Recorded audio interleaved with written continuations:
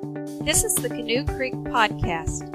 Our vision is to help people in our community connect to God, grow in Christ, and go serve others. We are located at 4080 Pine Tree Road, and our Sunday morning service times are 9 o'clock and 10:30. Thank you for tuning in. Morning, Canoe Creek. We're filming this, as we said earlier, Saturday morning, but it's Sunday morning for you. And, I would invite you and encourage you, while you may watch this content during your normal course of activities, perhaps whether it's today, starting this Sunday, or it's next Sunday if we have to do this again, just maybe try to gather your family together. We're going to have it on YouTube as well, so maybe you can just pull it up on your smart TV, really large on the TV, and just try to worship together like a family, and try to just enjoy this time together. Obviously, we're shifting gears on what we've been teaching on. We were doing the Red Sermon Series, which I love doing it. We're going to go up to Easter, but I'm in a room right now with just 5 people, and it's empty, so things have changed dramatically. So therefore, I think it's wise for us to change what we're talking about, and that's what we're going to do. I decided for this Sunday, let's talk about a few of these really interesting stories from the life of Elisha. They're these really quick stories that are short, and they have limited detail. So my opinion on it is it mostly is about the faith and demonstration of Elijah's dependence on God. And I think that's a really important topic for where we find ourselves right now.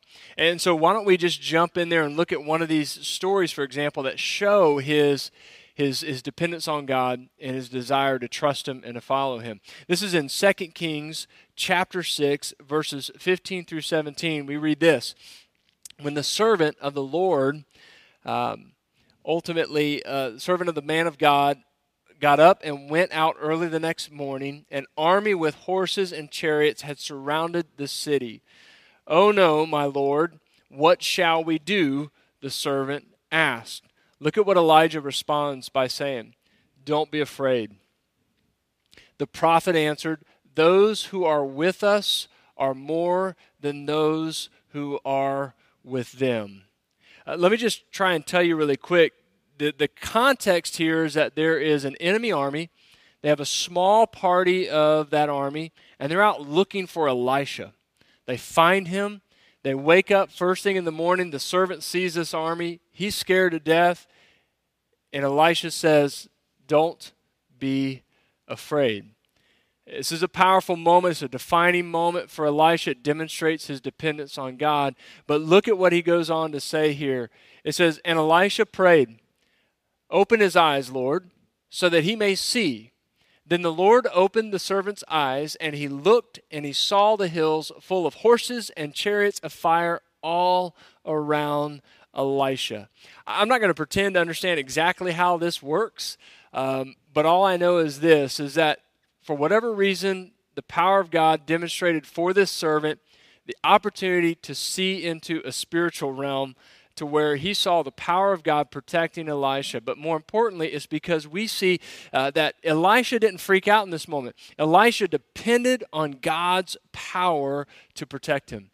Full dependence, completely. Heart, mind, soul, all of it. He knew that God would be there. He knew that God would take care of him through this situation. So here's how the story ends really quickly for you so you know. Elijah prays again. And then the Lord blinds the small army, and Elisha leads them into the city of Samaria. And in this city, their eyes are open, and they're surrounded by their enemy, the army of Israel. And the king wants to do harm to them, but Elisha says, "No, feed them, send them on their way," and that's exactly what he does. And the result of it is these small war parties stop coming into their territory and causing problems.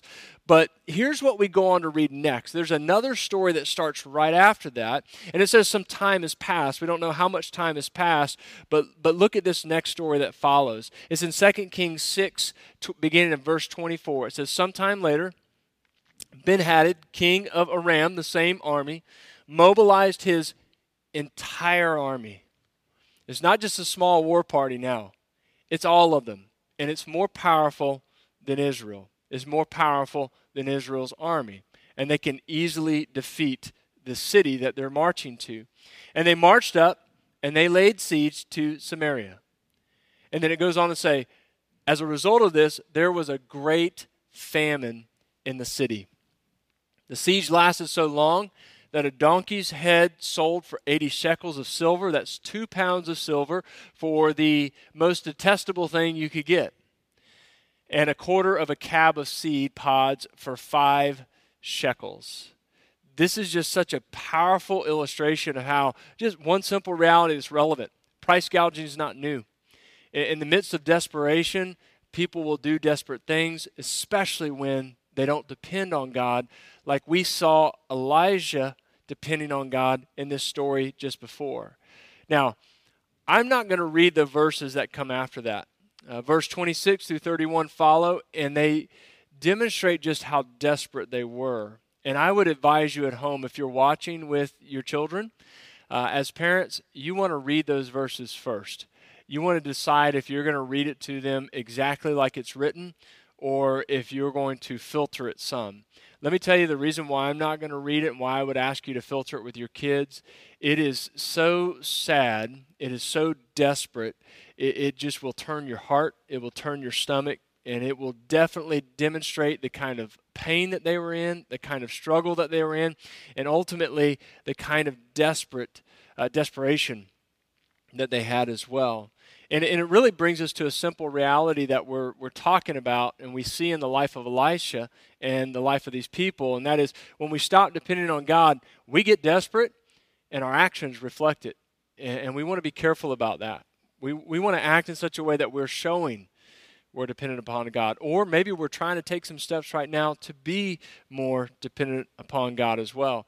Here's the reality. Some of us are upset over toilet paper. I mean, if I were just to read Facebook, I'd be so confused right now, right? And maybe we just need to take a pause from that stuff. Maybe we need to be focused on what we do have, not what we don't have. Some of us are upset over the cancellation of our events. Some of us are just simply upset over the fact that our lives have been disrupted. But what these people faced, when you read those verses, you'll see it's on a whole different level. Now, I don't want you to get me wrong. I don't want you to misunderstand. I realize that what we're in is serious. What we're going through is very significant. There are people who are out of work. They're not sure what they're doing a week from now, a month from now, and it's serious. There are people who are either in retirement or just on the moment of retirement, maybe years away, and the retirement's just been absolutely cut in half. I know that there are families scrambling, thinking, I've got to go to work on Monday. I have nobody to watch my children because I've got to go to work. And there's a long list, right? Your issue may be different. And I'm not saying it's not serious or significant. I'm just simply saying that sometimes we need perspective. Let me say it this way. Sometimes we need some of our comforts and some of our certainties to be removed in order for our vision of God to be enlarged. It's a time like this that reminds us I can't control everything around me. I've put too much faith in myself and my ability to do this or that, and I've diminished my trust, my dependency on God and the importance of His sovereign hands over this world and over my life as well. Now, as you read verses 26 through 31, I guarantee you your heart will break, your stomach will turn, and you will begin to reassess the level of your current struggle as well.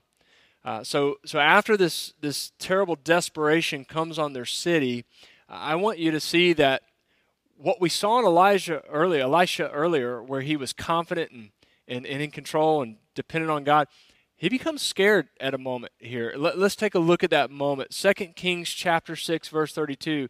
It says, Now Elisha was sitting in his house, and the elders were sitting with him. The point of that is he wanted them there to protect him. They have authority and control. The king sent a messenger ahead, but before he arrived, Elisha said to the elders, Don't you see how this murderer is sending someone to cut off my head? Look, when the messenger comes, shut the door and hold it shut against him is not the sound of his master's footsteps behind him. The point in this is Elisha's cowering in his home. He's got the elders to protect him, and he's begging one of them to go and shut the door so that he could be safe. The king is angry. The situation in the city is bad. People are desperate. He wants to go take it out on Elisha. And where we saw Elisha earlier saying, "Look, I've got chariots of fire surrounding me to protect me," we now see him hiding in his home. Radically different situation. I don't know how, when, what went on for Elisha's faith to diminish in this moment, or for him to show that he is not as dependent on God.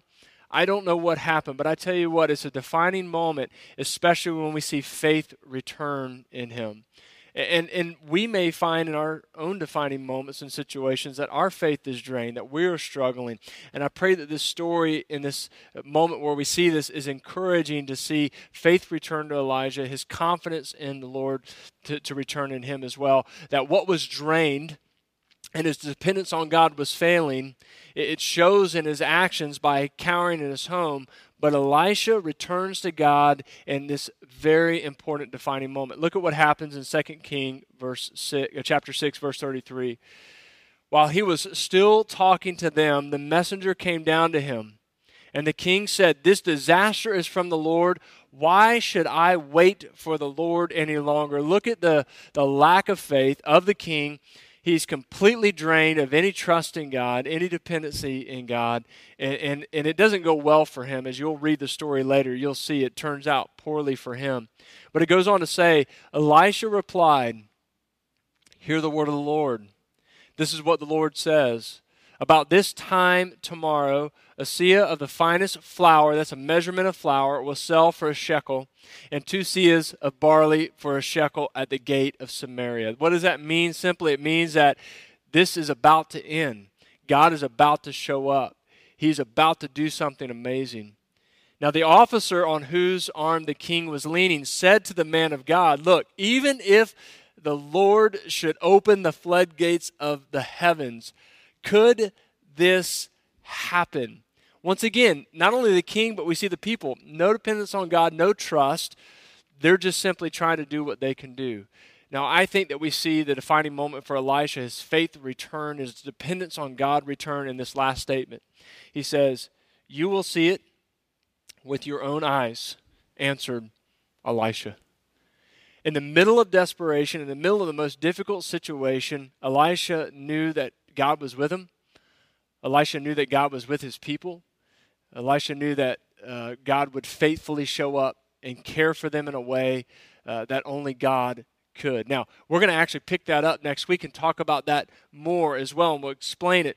But right now, we just want to look at this fact of Elisha, a man of amazing faith, amazing dependency on God. For whatever moment, for whatever reason, he has this moment to where he is without this faith, this defining moment, but then it comes back. He continues to be dependent upon God and trust in him. I don't know about you guys, but I think everybody has a defining moment. It was where faith built up in your life. I know that I have one of those moments where it's vivid, right? You can remember the place, you can remember the time, you can remember sights, smells, sounds. My family and I, without great detail, we were going through something. It was just my 2 oldest children at the time. My 3rd child hadn't even been born. My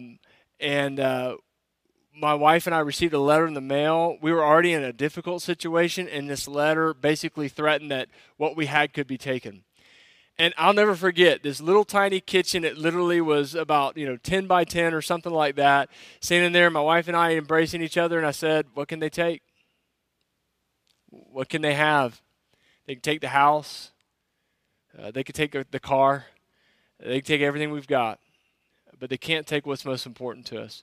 And for me, it wasn't just a platitude. It really was not just a moment to comfort my wife.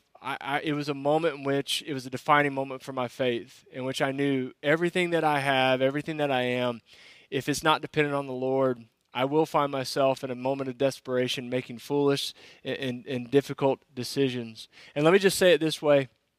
If we allow difficult circumstances like we have right now to drain us of our faith, it will lead us to desperation. It will lead us to foolish decisions. It will lead us to a place where we're not waiting on the Lord. We're not trusting in the Lord. We're trying to do things on our own. If our greatest priority right now is toilet paper, which I know it's not, and there's more things going on out there, and there's things that we're concerned about, but I'm telling you, we can survive. And our God is watching over us, and our God is caring for us. And this is a moment in time where our God is inviting us back to submit ourselves to Him, to trust in Him more than we've ever done before. Let me just end with this last verse. Proverbs 3:5 really spells this out. Trust in the Lord with all of your heart, and lean not on your own understanding. In all your ways submit to Him, and He will make your path straight. I know that I find myself trying to do things the way that I want to do them, how I want to do them. I have maybe my own certainties. I have my own comforts. I rush into things, and I forget sometimes, and I need to be reminded, am I submitting all of my heart to God, or am I just giving Him the leftovers?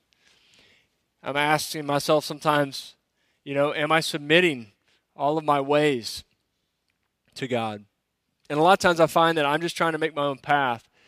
But you know what? I am confident that if I trust in God, if I could have vision for what God has vision for, I would see chariots of fire surrounding me and our town and our community and your family and situations to say, hey, God's going to come through. We got to be dependent upon Him, trust in Him. His way that He will make is going to be far greater if we have that kind of faith and that kind of dependency. If we don't, He's calling us back into it and asking us to take some steps here to trust Him. He's going to come through for us. He's going to come through for you and for your family. Let's just take a minute and let's pray at this time.